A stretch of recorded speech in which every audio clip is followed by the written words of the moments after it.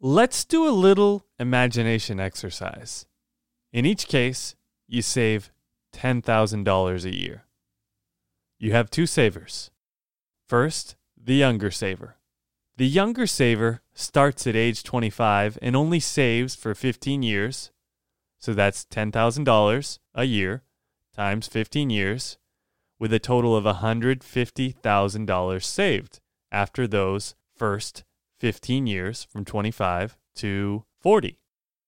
Now, let's talk about the older saver. The older saver starts saving at 35 and saves his or hers $10,000 per year for 30 years, from age 35 to age 65, with a grand total of $300,000 invested, which is, of course, $10,000 times 30 years. So that equals a $300,000 that was invested. All right, now here's where it gets interesting. Now, who do you think managed to walk away with more at retirement? Who made more? Was it the younger saver who only invested $10,000 for 15 years starting at age 25? Or was it the older saver who invested twice as much, $10,000 a year for 30 years, but started just 10 years later at age 35? Well, if you think there was a catch, you're absolutely correct. Per Vanguard, based on an average of 8% annual return, which is very doable in the stock market, and Vanguard is a financial savings company, the younger saver who only saved $150,000, who only invested $150,000 from 25 to 40, that saver, he or she, had over $1 million at the age of retirement at 65. Meanwhile, the older saver who invested $300,000 total from 35 to age 65 only had $838,000 at the age of retirement. So you might be saying, wow, how is this possible? How could it be that the younger saver who invested half actually made more than the older saver who invested just 10 years later but invested twice as much? Well, that's what we're going to get into on today's episode. Good day and welcome to the Save Like Dave podcast, where we are on a mission to help you save and win with your money on almost any income level. Dave retired at 55, traveled the world, and lived abundantly, all while making well under $50,000 a year his entire career. Now it's your turn. Let's take your financial dreams to the next level. All right, so today we have another story from Dave, and it's related to what we mentioned earlier with the importance of saving as soon as you can. And if you're older, that's okay. This episode's for you as well, but we just want to stress the importance of saving as soon as you can. All right, thanks everybody for being with us today. And my name is Dave, and we're going to go through a few things related to what Nate just talked about. And just to add to what Nate said, one thing, what you observed when you listened to what Nate had to say, it's called the time value of money. Basically, just plain and simple, it means the longer you give your money to grow, it doesn't just grow 2 + 2 = 4, but because of compound interest, it grows exponentially. And that's what you saw in that example. It's an incredible example. All right. I want to mention, as I have before, that I'm an average guy. I have excelled at being average in my entire life. Does that make sense? I'm just an average person.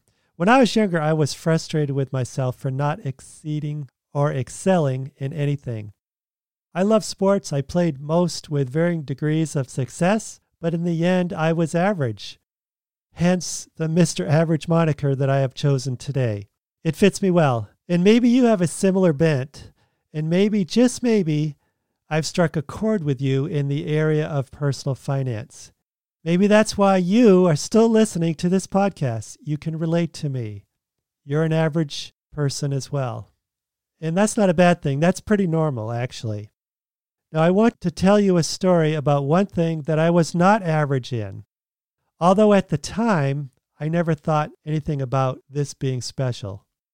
When I was in elementary school, there was a program with the local bank and our school. With our parents' oversight, a bank account was opened just for us kids. So beginning in the 3rd grade, I began my journey to save.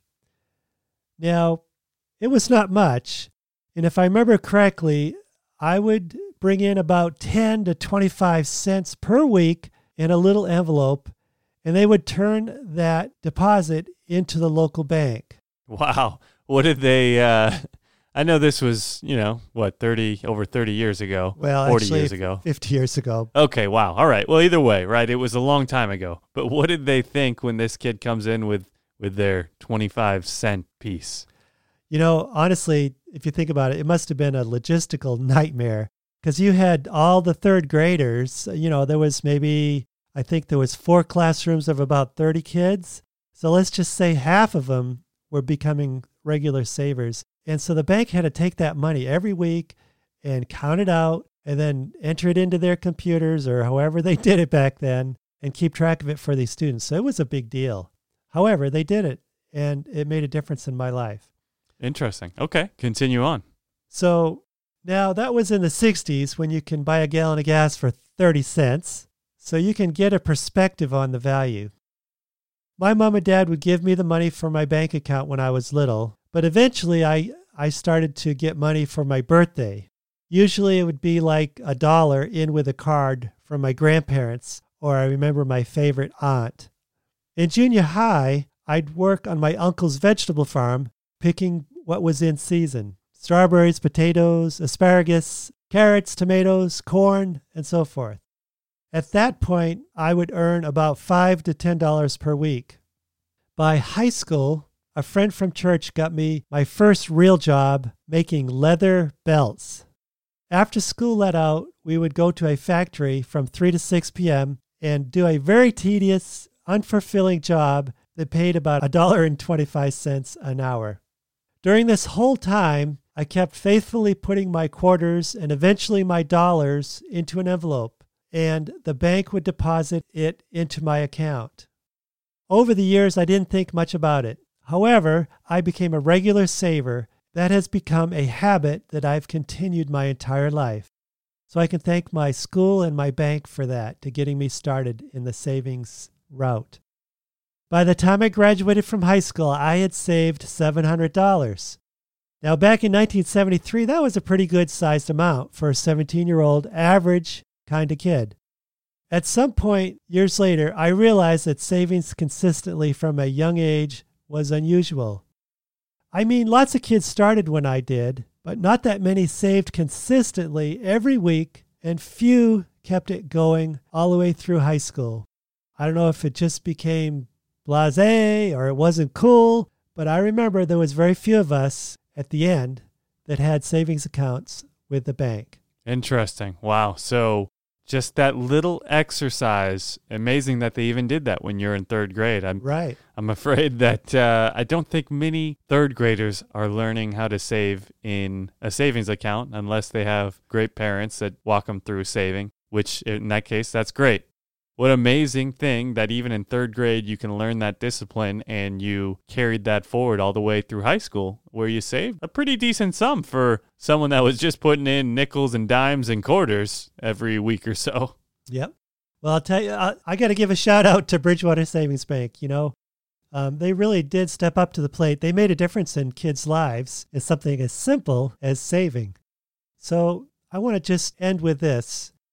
I may be Mr. Average in just about everything, except when it comes to saving for the future.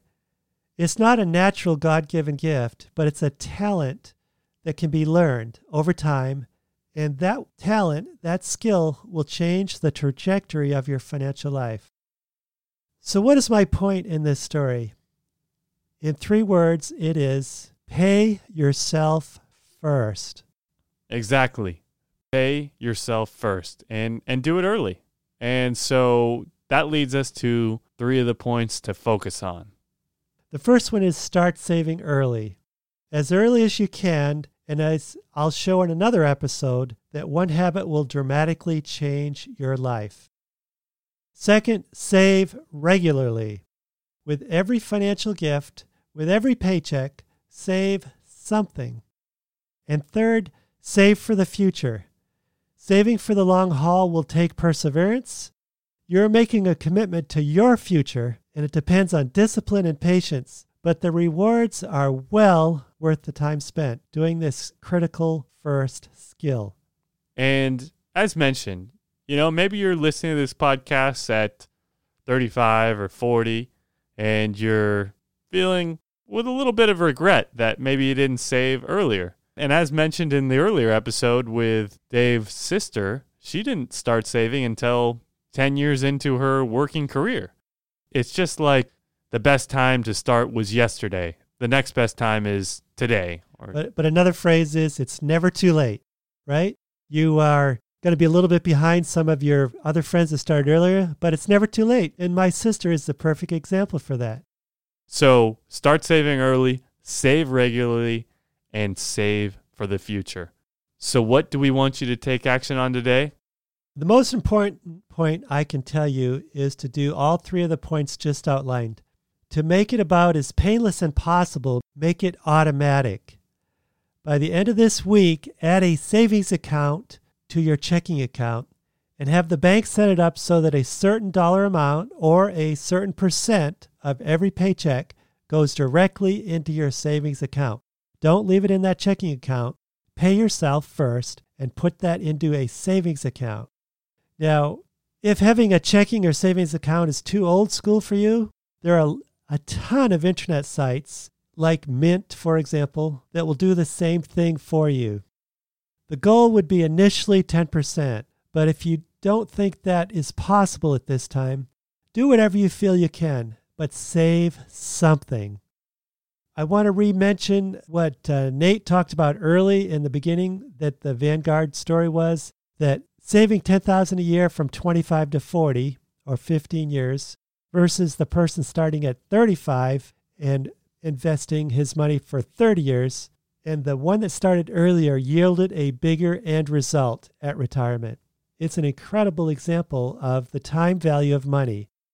At this point in your journey, the amount does not matter as much as beginning the process of being a regular, systematic saver. You can and you should increase your savings as you go, but for now I want you to just become a saver. If you can do this first step, you will win in personal finance. Once this has been part of your life for a while, you will see it is not so hard, and this one step will begin your journey to financial independence. And maybe you're thinking, well, sure, I have a checking account or I have a savings account, but they only give me 0.3% yielding per year or 0.5% return a year, which is really not much. If you put in $100, maybe you'll get a little bit more than that at the end of the year. But we are going to go into, in later episodes, retirement vehicles and how you can put your money that you're saving into an investment similar to the example we gave at the beginning, where you can actually, in fact, yield 6%, 8%, or maybe even 10%, depending on the market. And we will get into that in later episodes. That just about wraps up today's podcast. The next podcast, you will see how you can earn less than your friends and still win with money in the end. So you might be thinking, well, they make so much more than me. Well, we're going to show you an example where you can make less than that friend or whoever it is or that family member and still end up coming out ahead. So Dave, you want to go ahead and read today's scripture? You bet. This one is really appropriate, I think you'll see. It just tells me again how God is incredible. 1 Corinthians 16:2 says, "On the first day of every week, each one of you should set aside a sum of money in keeping with your income, saving it up so that when I come, no collections will have to be made.